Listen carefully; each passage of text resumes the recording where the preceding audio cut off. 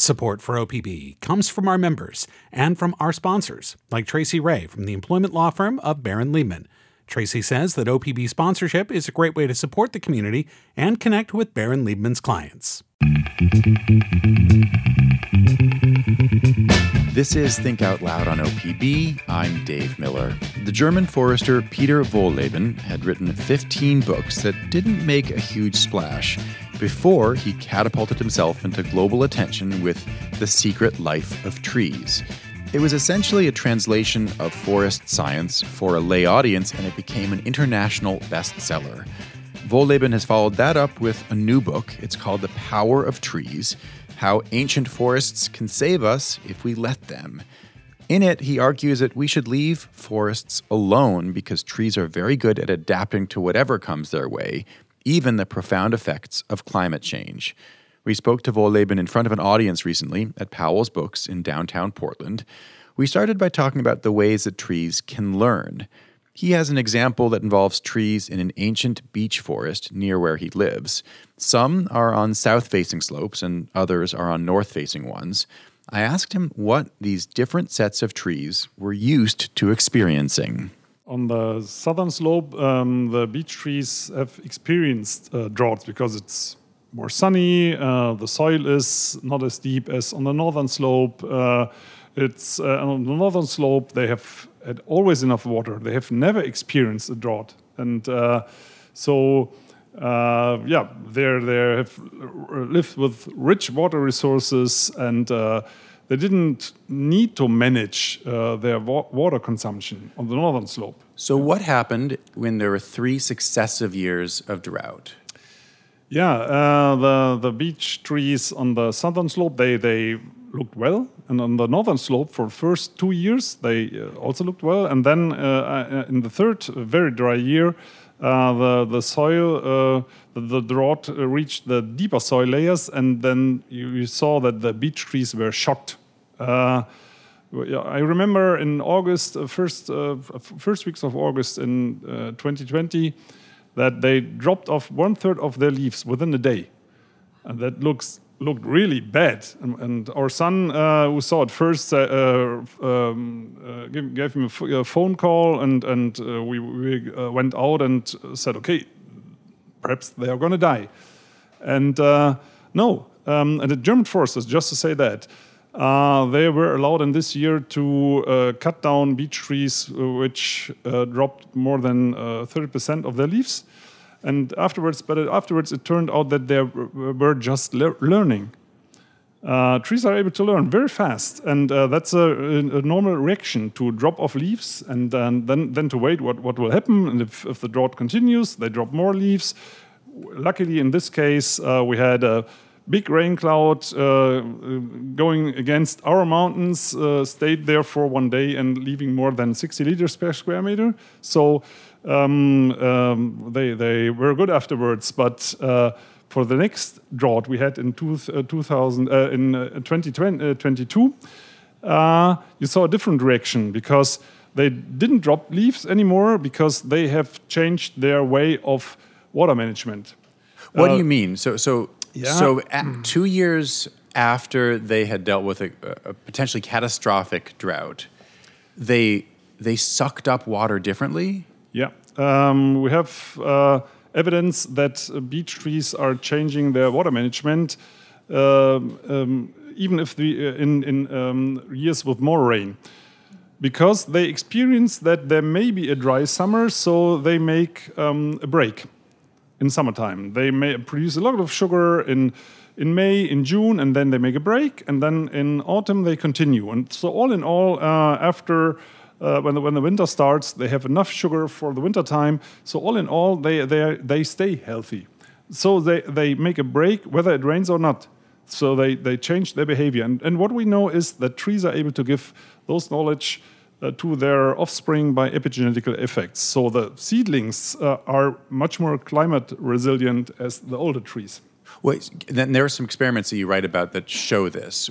How did they set up experiments to try to see if the offspring of of trees that got a lot of water or a little water what they would learn. Yeah. In Switzerland, ETH Zurich, for example, they watered pine stand, half a pine stand, and the other half pine stand was dried out with roofs and for around about 10 years. And then they looked what the seedlings are doing during a drought. And the seedlings from this dried out pine stand, they were much more resilient to droughts than the seedlings from the old pines, which were watered for 10 years. So you see exactly that the offspring learned from the mother trees by epigenetic effects, but we don't know if there are other effects. There may be also effects through the roots, because they connect to the seedlings, and perhaps even there is a transfer of information.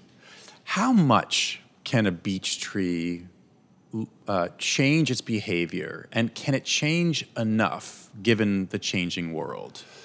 I think we shouldn't look at trees. Because trees are just a part of an ecosystem, and the whole ecosystem reacts. And we always think, the trees should be more climate resilient, or if they aren't, we shouldn't replace them by more climate resilient trees from southern species, and that's wrong. Because we know that the whole system is reacting. A tree knows since 300 million years that it's not able to move and if conditions change. So, and that's the difference to us, a tree is able to change the condition back within a big ecosystem. And Alexander von Humboldt it's a famous German researcher who was also in North America, a rock star of his time in science. He already knew that forests are able to cool down the local atmosphere around about 10 to 15 degrees in average in summertime. And that's 10 times more what climate change actually does. So they are able to cool down, they are able to create actively rain clouds. If it is too dry, they create rain clouds. How do? They evaporate water, and we think, no, but they consume water, so that it's even drier. No, the water isn't away. The water is above the trees. And then they evaporate certain substances, and they evaporate billions of bacteria living on their leaves. And the bacteria creates in the clouds more ice crystals, and this falls down as rain. So the intact forests, big forests, create water cycles. And we as humans, we interrupt those water cycles by splitting the forest into small pieces, by cutting the old trees. And old trees are like libraries. We know that trees, the longer they live, the more information they store. For example, in Germany, the oldest oaks were researched, and in 1819, and the droughts, they suffered very heavily. And in the third year of the drought, they recovered. And scientists researched the leaf shape and saw they changed the leaf shape to a Spanish oak type. We said, no, that's a different species. The explanation is that these old oak trees perhaps remember their Spanish origin, because the population of these oaks survived the Ice Age in Spain and came then back by birds, of course. And now in this heavy droughts, they change back to, like they live in Spain, and they recover. And the seedlings get all this knowledge from the older trees. Therefore, and it's exactly here the same in Oregon, it's so important to keep the oldest trees. They are the most important one. We heard in German forestry is exactly the same as it is here, and it's all about renewing the forest, making them more healthy with younger trees, and that's nonsense. The oldest trees are the most worthful. They contain the information. Beside that, they contain the oldest 1% of trees contain 50% of the biomass of a forest. So it's all about the oldest trees, not the youngest. The youngest, it's easy to replace for the trees themselves, but old trees you can't replace. You just went through a lot, and I want to unpack some of it. Sorry, there is a lot to get to, but I want to go back to those beech trees that were the northern slope beech trees that were not used to drought, and one day they dropped 30% of their leaves. Why are they dropping their leaves to begin with? What is the silviculture reason for doing that? Yeah, it begins in the roots. In the roots, the trees have brain-like structures. There are brain-like structures, brain-like processes going on, sometimes even with the same neurotransmitters. You can't say neurotransmitters because plants don't have neurons. So that's the trick of science. It's like in our brain. The roots notice it's going to be drier, then they produce hormones, and then it's part of their body. We think a tree is a stem and the branches and the crown. But no, that's a little bit like our stomach. The main tree is in the underground. And we think, why the tree drops the branches, the leaves? It's because the roots realize it's too dry and we have to close the little mouths on the backside of the leaves. And if it is not enough, if there's too much evaporation, they drop from the top down more and more leaves until the drought stops. So it's because otherwise they'll lose even more water. Even more water? The leaves mean losing water. It also means potentially making sugar and growing. No. It's they stop growing much longer before. They stop. They reduce water consumption. If this is not enough, they stop photosynthesis completely. If this is not enough, they start to drop some leaves on the top, and then that's a process. It's like we are doing it. When we feel uncomfortable, we try to make it a little bit more comfortable. If it is still uncomfortable, we change more. And so is a tree adapting until it's okay. But it's also an emergency, right? I mean, by that point, the tree can't grow more. If it doesn't have leaves, it can't. Yeah, there are can't also grow more at that point. Panic reactions. For example, with the horse chestnut, I describe in the book. There's a row in the street where our forest academy is, and this one horse chestnut obviously panicked and dropped all leaves off. And when the cloud came that I described with a lot of rain, all other chestnuts started to make photosynthesis again, and this one couldn't because it hadn't any leaf left. And then something strange happened in October when all other horse chestnuts were ready for winter sleep, hibernation, like a bear.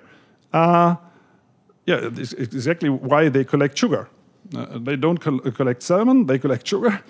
And this one horse chestnut realized, oh, I don't have enough sugar. Yeah, exactly. And then it brought out new leaves, which should be there for the next spring. It brought new leaves off, and it flowered. And the question is why. Many people think it realized it's gonna die, so it tries to reproduce. No. Imagine if you're hungry or thirsty and near starving to death. I don't think the next thought will be, I would like to have sex. No. If you need water or whatsoever, but that's not your last thought, hopefully. No. That is how salmon do it. Yeah. To be fair. Yeah, that's another story I could tell. But to come back to the horse chestnut, no, you can, as a tree, you can just get pressure on your branches, and then all buds come out, whether it are flowers or blossoms or leaves. So it came out, and it's of high risk because the days are shorter in October and November. We have this first frost days with temperatures. I just know it in Celsius below zero. So the question is, or was, will it survive? And luckily it survived. But in the next spring, which is nearly impossible for horse chestnut, it didn't flower because in autumn, when it was very weak, it decided not to produce buds for blossoms. So you saw very clear on this little poor horse chestnut, the trees are able to make mistakes, the trees are able to panic, and in the next, there was the heaviest drought we suffered in Germany so far was 2022. This horse chestnut kept all its leaf on the branches, so this mistake wasn't made again. So let's turn more deeply to the microclimate changing abilities of big stands of trees, of forests, because you mentioned two things, both making kind of atmospheric rivers, making rain, and also significantly cooling the air around them. How does the cooling work? Exactly as if we are sweating. We think, oh wonder, we are getting cooler. Exactly, this is what trees does. Big tree is evaporating around about 500 liters of water per summer day. Imagine you were sweating 500 liters. That's very cold. So over 100 gallons of water. Yeah. And this water, as I said, is in the way. It's you can even feel it when you touch the stem. Beech trees, for example, they have a very thin bark. They are cooler like oak trees in summer times because it's the water from the ground pumping up into the crown. That's the first step of cooling. The second is to evaporate the water. And then, of course, the trees, the big forest creates clouds above. That's like an umbrella. So the sun is away. And then it starts to rain, the next cooling effect. So all in all, you have 10 to 15 degrees temperature lowering. Is that a byproduct, a beneficial byproduct in a lot of ways of photosynthesis and of the way trees exist, or is it part of the plan after 300 million years of evolution? That is part of the plan. There's a lot of things going on in the forest, and as I said, we just regard trees. It's the whole ecosystem which works together. For example, if you put two atoms together, or three, two H atoms and one O atom, it's just gas. If you put them together, you have water or ice. So something really different is created. And if you put some bacteria together with other bacteria, that's much more complicated. Some crazy things are going on. And so far, we haven't detected more than around about 10% of all species living in a forest. For example, Norwegian forest scientists, they researched 2 spoonfuls of forest soil and discovered around about 40,000 different bacteria species. Not 40,000 bacteria. There were, I think, around about 50 billion bacteria in those two spoonful belonging to 40,000 different species. And just one species can make the difference. We have in the northern hemisphere the ash dieback. And from a fungi from, I think, Japan or so. And most of the ashes are dying from this, but a certain percentage survive, and we don't know why. Until a research was done last year, and the scientists found out that one bacteria species of 10,000 changed and mutated to a different chemical production and is now fighting against the fungi. Why? Because this little bacteria thinks, my sugar donator is dying, and then I'm dying too, so I should react. Now I use the word thinking. You may say, that's a little bit anthropomorphizing bacteria. No. It's a singular cell organism, and for example, slime molds. You know slime molds? I think you can buy them as blob for children. It's really nice to have it in your house. It's moving, so you should be a little bit careful. No, very slowly. And in Germany, also a podcast, and it's always good to talk to scientists about that. And for example, from the University of Munich, there's a scientist, and she is researching the human brain. And this singular cell organism, the slime mold, which loves oat flake, you can put it in a labyrinth, it finds the shortest way to its beloved oat flakes, is able to communicate to other slime molds, has a geographic mind, that means also memories and imagination of where it is, a singular cell organism. And we just think, it doesn't have 1.5 kilogram protein on its neck, so it has to be stupid. That's how we think it works. No, and this slime mold is regarded as a model how our brain works, because it seems like the slime mold stores memory the same way we do. No, it's the other way around. We store memories the same way slime molds do, because a little bit earlier there. Can I? This is I think maybe one of the biggest themes that's come up in almost every answer of yours so far, is that as humans, and especially in certain realms of science, we're denigrating almost every or most non-human versions of life. Yeah. In various ways, right? Whether it's trees or slime mold or bacteria. And the underlying this in your argument is that this is one of the reasons that humans are living out of balance with the world. Yeah. But can't we change our ways without getting into a debate about the what is intelligence, what is desire, what is emotion, what is anthropomorphizing? I guess I'm wondering, in terms of your project of getting our species to change our ways in profound ways, why it is that you focus so much on questions of intelligence. Yeah, I think that's how we see ourselves. We think we are something special, which we are. Slime mold is something special. A tree is something special. Trees don't write books. They're not interested in. Otherwise, they would do, perhaps. I don't know. But what we did since the age of enlightenment, that's nothing ages old, since Stone Age or so. That's something relatively new, that we see nature as something different. And we are on one side, that's anthropocentric, that we think nature serves us. It's so important to see that we are still part of it. And I tell you a little thing, and you see that you're still part of it. All of you are not individuals. You're not living on your own. You have, for example, the same amount of bacteria, then you have body cells. The bacteria are communicating with you. They create you moods by producing hormones in your guts. It's not the gut brain that is bacteria that are communicating with you. Or this little guy is living in your face. Yeah, this hair follicle mites, which are well adapted to our faces. They are 0.5 millimeters long.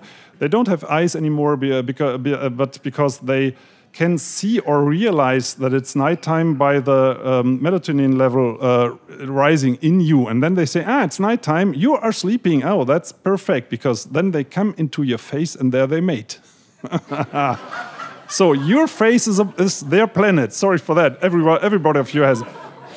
So but why are we so a little bit shocked? Because we think, no, that's me, and they don't belong to me. No, we are part of this. We are an ecosystem. We are part of the ecosystem. And come back to your question, it's very important to realize that sitting in this wonderful library is just possible because all those creatures around in the forest are working for us. This is a concentrate of human civilization, which is just possible because all these other beings around us that benefits us.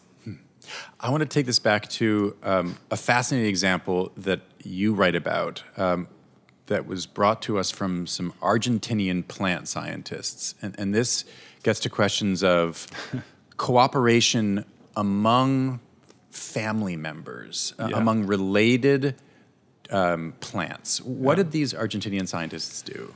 Yeah, they did crazy things. They ask crazy questions. I love scientists asking crazy questions because otherwise we wouldn't know very much. They ask if certain I don't know the word for this plant. It's a little herb. It doesn't matter what it is. Perhaps what I'm telling you may be found on other plants or perhaps on all plants. We don't know because it's just an example. This plant they put in a laboratory and they ask if this plant could judge if other plants of the same species are family members. Okay, that's a strange question. To get money for this research should be very hard. But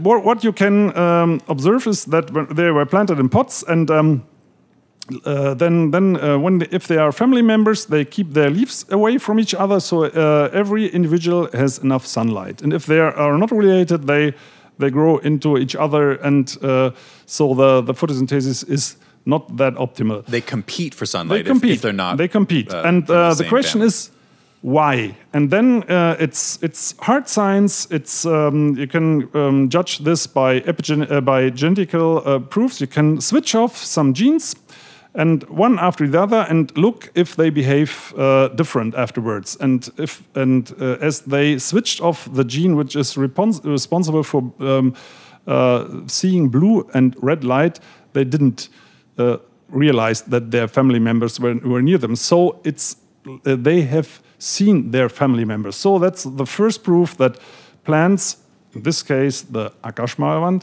is able to see if the neighboring plant is a member of its family.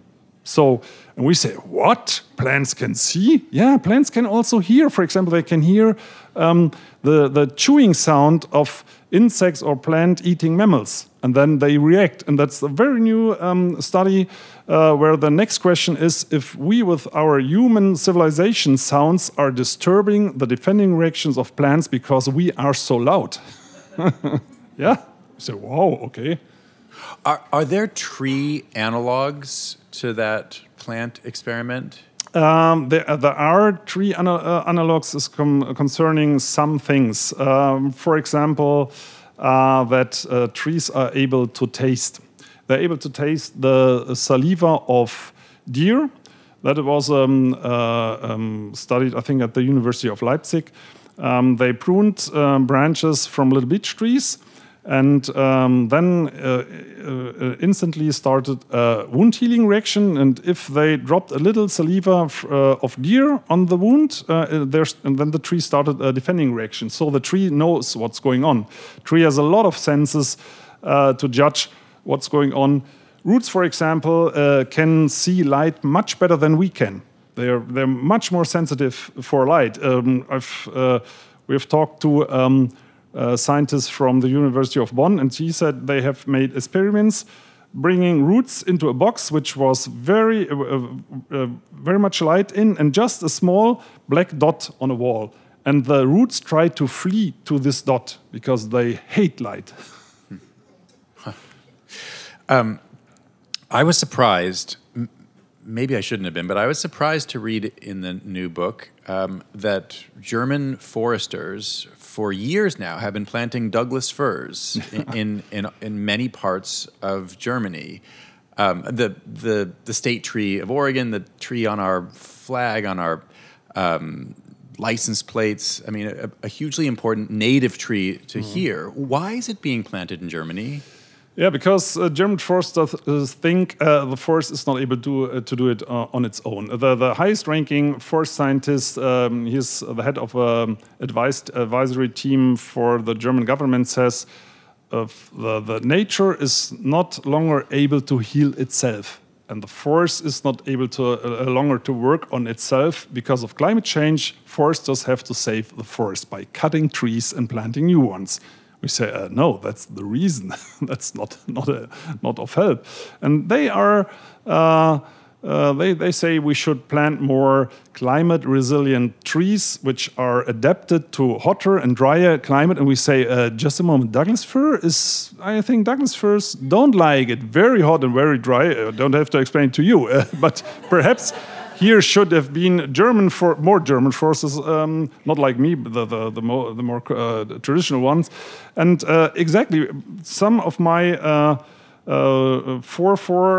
foresters living in the forester house where we now live had planted Douglas fir trees, and they are dying because of the heavy droughts we have in Germany. And but although you can see this already, German foresters declare that Douglas fir or red oak from North America or Lebanon cedar will be a good choice. Lebanon cedar, for example, it's a conifer which grows, of course, in Lebanon in heights of more than 1,000 meters and very much snow. This should replace dying spruce plantations that dies because of heat. That sounds really crazy, which it is. That's the German forester Peter Wohlleben in conversation recently at Powell's Books. The second half of our conversation is a minute away. From the Gert Boyle studio at OPB, this is Think Out Loud. I'm Dave Miller. If you're just tuning in, we're listening today to a recent conversation I had with the German forester Peter Wohlleben. He's most known for his international bestseller, The Secret Life of Trees. His new book is called The Power of Trees: How Ancient Forests Can Save Us If We Let Them. At one point, I asked him what challenges saplings face when they're grown and planted in the ways that are most common in commercial settings these days. For example, if you buy trees from a tree nursery, in Germany they would be called tree schools, which is even more crazy because in such tree schools the roots will be cut, brain-like structures. It's not good to cut them in school. And why? Because you can plant them much more easy. Or they are planted in little containers, which is also a very hard life for trees because if you plant garden plants in your garden, which for just one season, and you put them off in autumn, you see the pot shape and from the roots. So it's not possible for trees to root correctly deep when the roots are cut off. The next thing is the trees are perhaps from 500 kilometers away from someone who collected the seeds. And I'll tell you a little experiment from Germany. In the Black Forest, there are mostly deciduous trees, but some conifers like white fir. And this white fir, they thought, okay, if trees are able to adapt to climate change, it's okay to have the same tree species from southernmost population. That would be okay, right? It's exactly genetically the same white fir. So they brought white fir from southern Europe to the Black Forest, and it didn't grow. Say, why? So they made molecular genetical research. It's really hard science. And they found out that the fungi didn't accept southernmost white fir. When we say, just a moment, that's 100% white fir, and the fungi says, no, it isn't. The fungi is always right. Yeah, it's a human category to say that's white fir. It's just 1,000 kilometers more in the south. And the fungi say, no, it's a different tree species. I don't accept it. Well, so that gets to something. I mean, we've had a number of conversations on Think Out Loud over the last couple of years with, I think, very well-meaning forest scientists, people who are not out to chop down as many trees as possible, but to save particular species, who earnestly say that in some cases it makes sense to save trees that cannot adapt fast enough. Despite everything you've said, it makes sense to find some that are not going to survive where they are and put them 200 miles north. You're saying this has been done and it doesn't work. They say if we don't do it, we might lose some of these trees forever. If this were the last trees on Earth, I would try this too, but I think that isn't the case. And the thing is, we have to understand that it's all about an ecosystem. It's not about special species. Forest ecosystem contains, I think, more than hundreds of thousands of species. And the little ones, like bacteria, are exactly as important as big trees. But we always admire big things. Oh, that's tall. Okay, that's crazy. And the little ones, that's not so important. But a tree is a mixture of thousands of species. And so as long as you don't know it exactly, you have to respect that it's better on its own. It's like you want to save endangered animal species just living in zoos without then the natural habitat. That's a very sad thing. That would be the very last solution. Then it's okay. But first we should bring all our power in to make forests more resilient. And that means that trees grow old, that you have big forests like you luckily have here. In Germany, they are very fragmented. We have our forests fragmented in around about 2 million pieces. 2 million pieces, very small forests. And if they cool down the local atmosphere and they are very small, warm air comes in, so it's all useless. So it's all about big forests, old trees, a lot of dead wood. I know that's a big topic here. But what we are talking about are not dead wood on clear cuts. It's dead wood with thick trunks and thick stems, which are like sponges soaked full of water, and that are fire breaks. They don't fuel fire. I'm glad you brought up fire, which is, I think this is true, a much bigger deal in the American West right now than it is in Germany, although it's possible that too could change. As I'm sure you know, for thousands of years, indigenous people in the West used fire as a human tool on the landscape. And then for about 100 years, the Euro-American policy has been the exact opposite. Not only not prescribed burns, which we call now, but putting out basically any fire so it couldn't become a small one. If your biggest overall prescription in terms of what humans should do is don't do anything, then how do you approach the question of prescribed burns after a century of fire suppression? A century is nothing. If we go back, let's say, 10 million years, without any human influence, these forests managed to survive. Otherwise, they wouldn't be there now. So they are able to do this on their own. When you say this, what do you mean? Yeah, but if forests are adapted to all those things, the trees like to have stable conditions. So they do everything to avoid big fires. A ground fire, not very hot, let's say 300 or 400 degrees, that's okay for trees. A ground fire with 700 degrees Celsius, burning the complete tree, that's not okay. And that's exactly what we see now. Why do we see this? Because most of the forests have been managed heavily. Where are the old trees gone in most cases? And if we have some little spaces left and we have big wildfires in human-managed forests, then also these little islands of old-growth forest will be destroyed. But we see it in Germany, it's exactly the same. We have never had wildfires in German forest until German foresters started to manage and replace BC and make even-aged tree stands. And what you also have here in most cases are young forests where the bark of the trees is not as thick as it should be, where the dead wood amounts are not very big, and so on. So we see young forests, managed forests, and if you leave this forest on its own, the danger of fire is for some decades or perhaps 1 or 2 centuries higher. But in a long term, I'm convinced it's lower because trees are not interested in being burned. I just want to make sure that I understand what you're saying, because the argument of both native tribes and increasingly the broad forest management community is it because we've put out every possible fire. Now there's a possibility for catastrophic fires. And so because of that, we should both let some fires burn when lightning strikes or when power lines aren't turned off.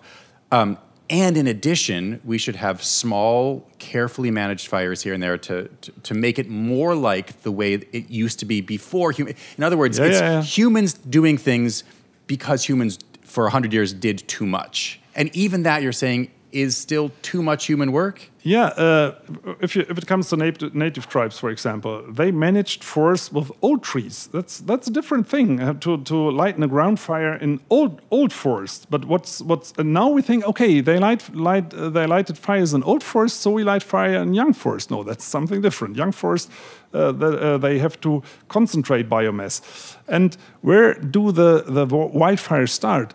In many cases on clear cuts. On clear cuts, the soil dries out. You have high temperatures that you can boil eggs. So it's dry, and most fires, I'm heavily convinced, are human caused.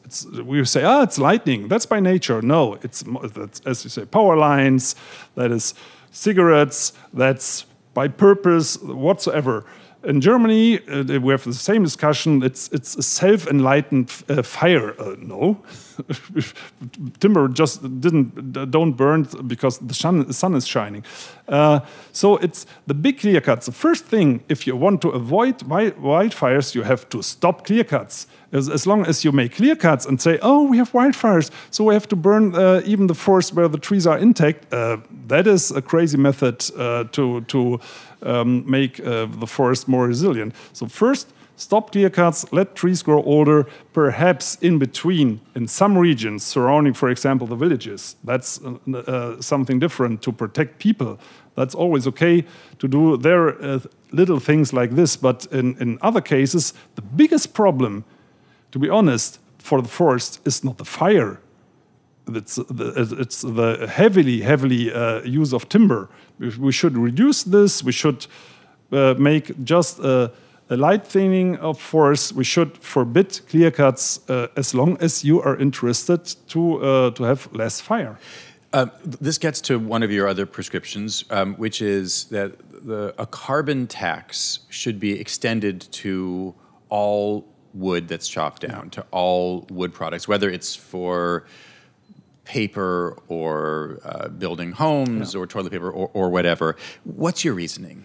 Yeah, the reason is that's widely accepted by science, except forest science. If I have to say this, forest science, its origin is in Germany. In Germany, they have a special situation that the German forestry admission is the biggest timber seller, although it should control the law. So it controls itself, and so it says everything is fine.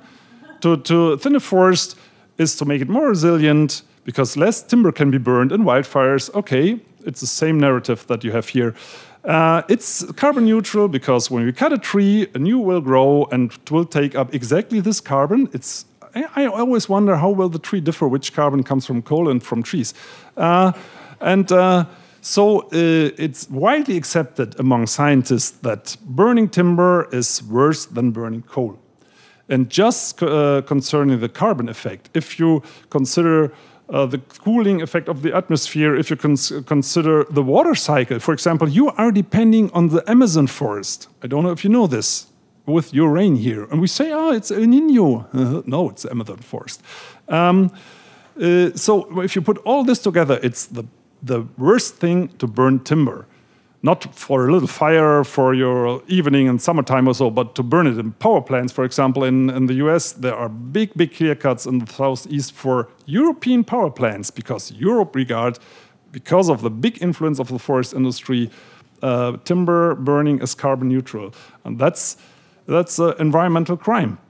And we should stop that. And if we stop that, we have enough timber for houses, for books, for whatsoever, because the biggest amount of timber use is for burning, for energy production. And how will you control how much is enough? You can measure the temperature of a forest if it gets fever by satellite. We have all those lovely instruments nowadays.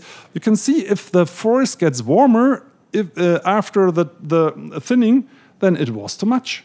And then you have to stop it for years until the forest recovers. So we can measure this. It's exactly like on you. If you got fever, you don't know exactly what your blood is doing and your killer cells or whatsoever. It's enough that you know in Celsius it's 42 degrees, and after that, so you have to stop it. And that's exactly what we see on forests. If the temperature rises too high, you have to stop it. And so you can control it very effectively. You can control the biomass amount. We have all those instruments which are not in use in forestry.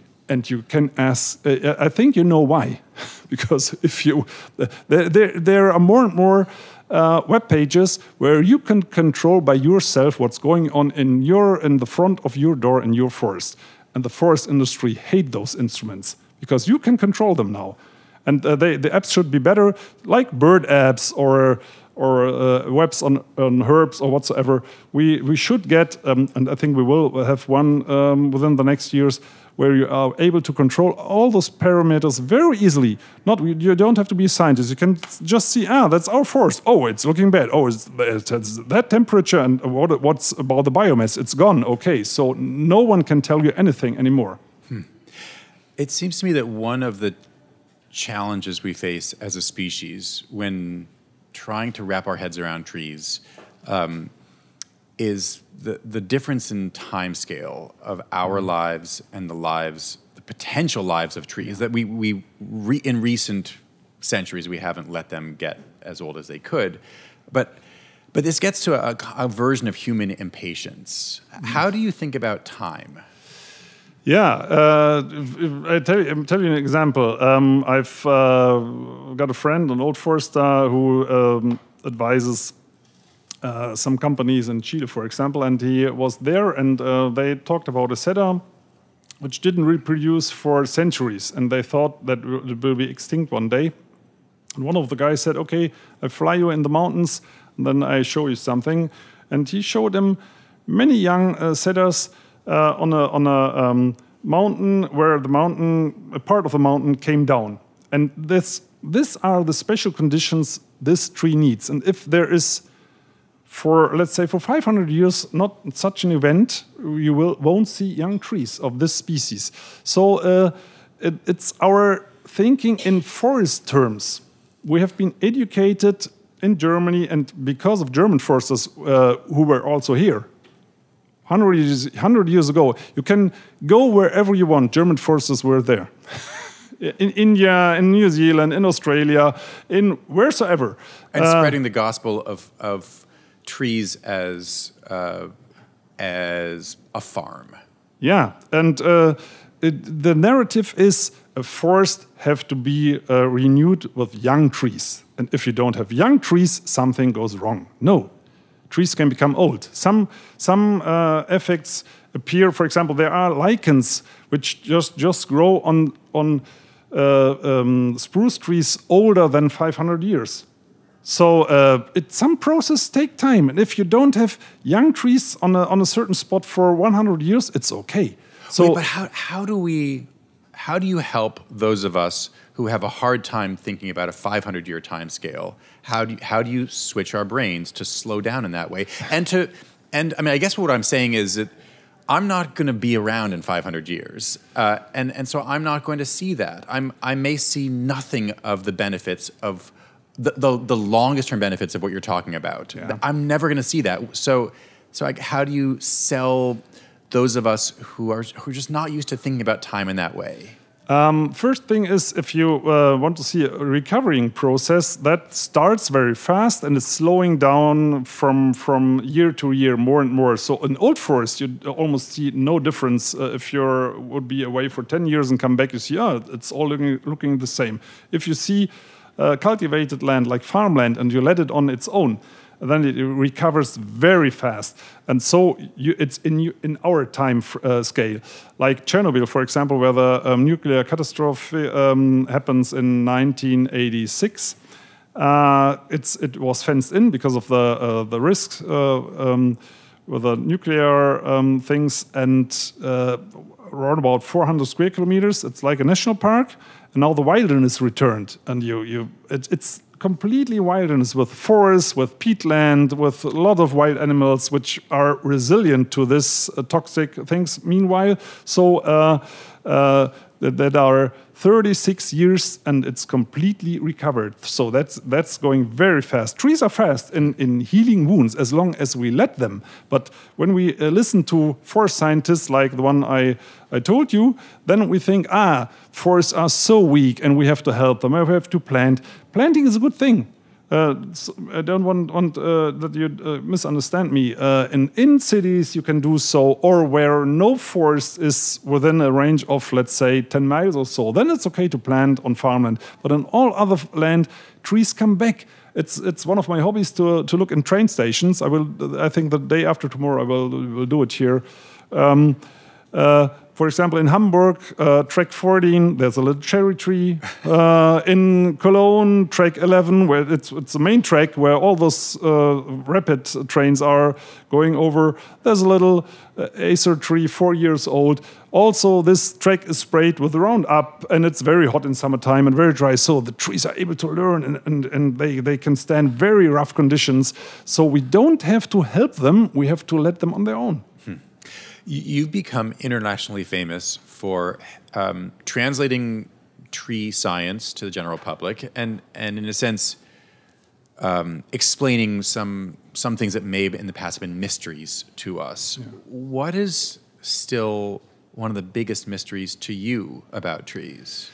Yeah, perhaps I tell you a little story about our daughter. She said 20 years ago while sitting at the breakfast table, that it's very strange that we always try to train animals to speak our language.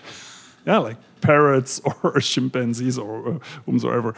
It would be much more intelligent if we learn their language.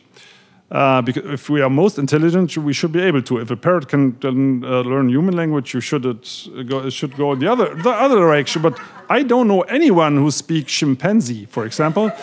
And I'm not, to answer your question, wouldn't be my greatest wish to speak tree-ish, although I try, but I don't.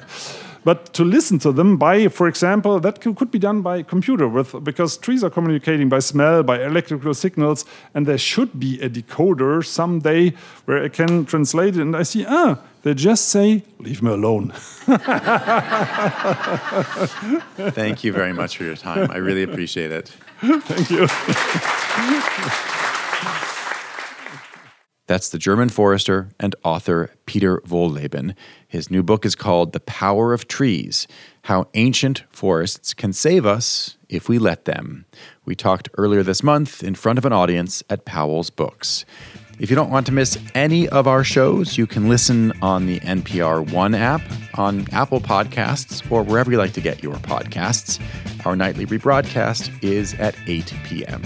Thanks very much for tuning in to Think Out Loud on OPB and KLCC. I'm Dave Miller. Have a great day. Think Out Loud is supported by Steve and Jan Oliva, the Rose E. Tucker Charitable Trust, and Michael, Kristen, Andrew, and Anna Kern.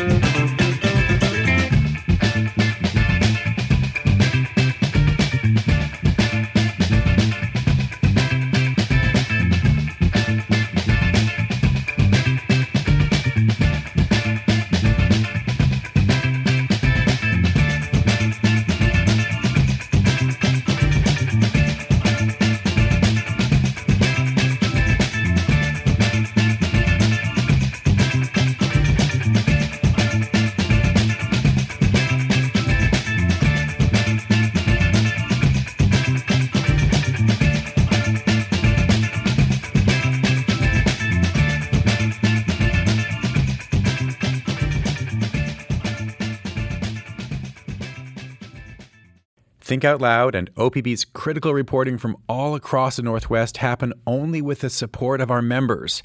Do your part now and join in as a sustainer at opb.org/pod.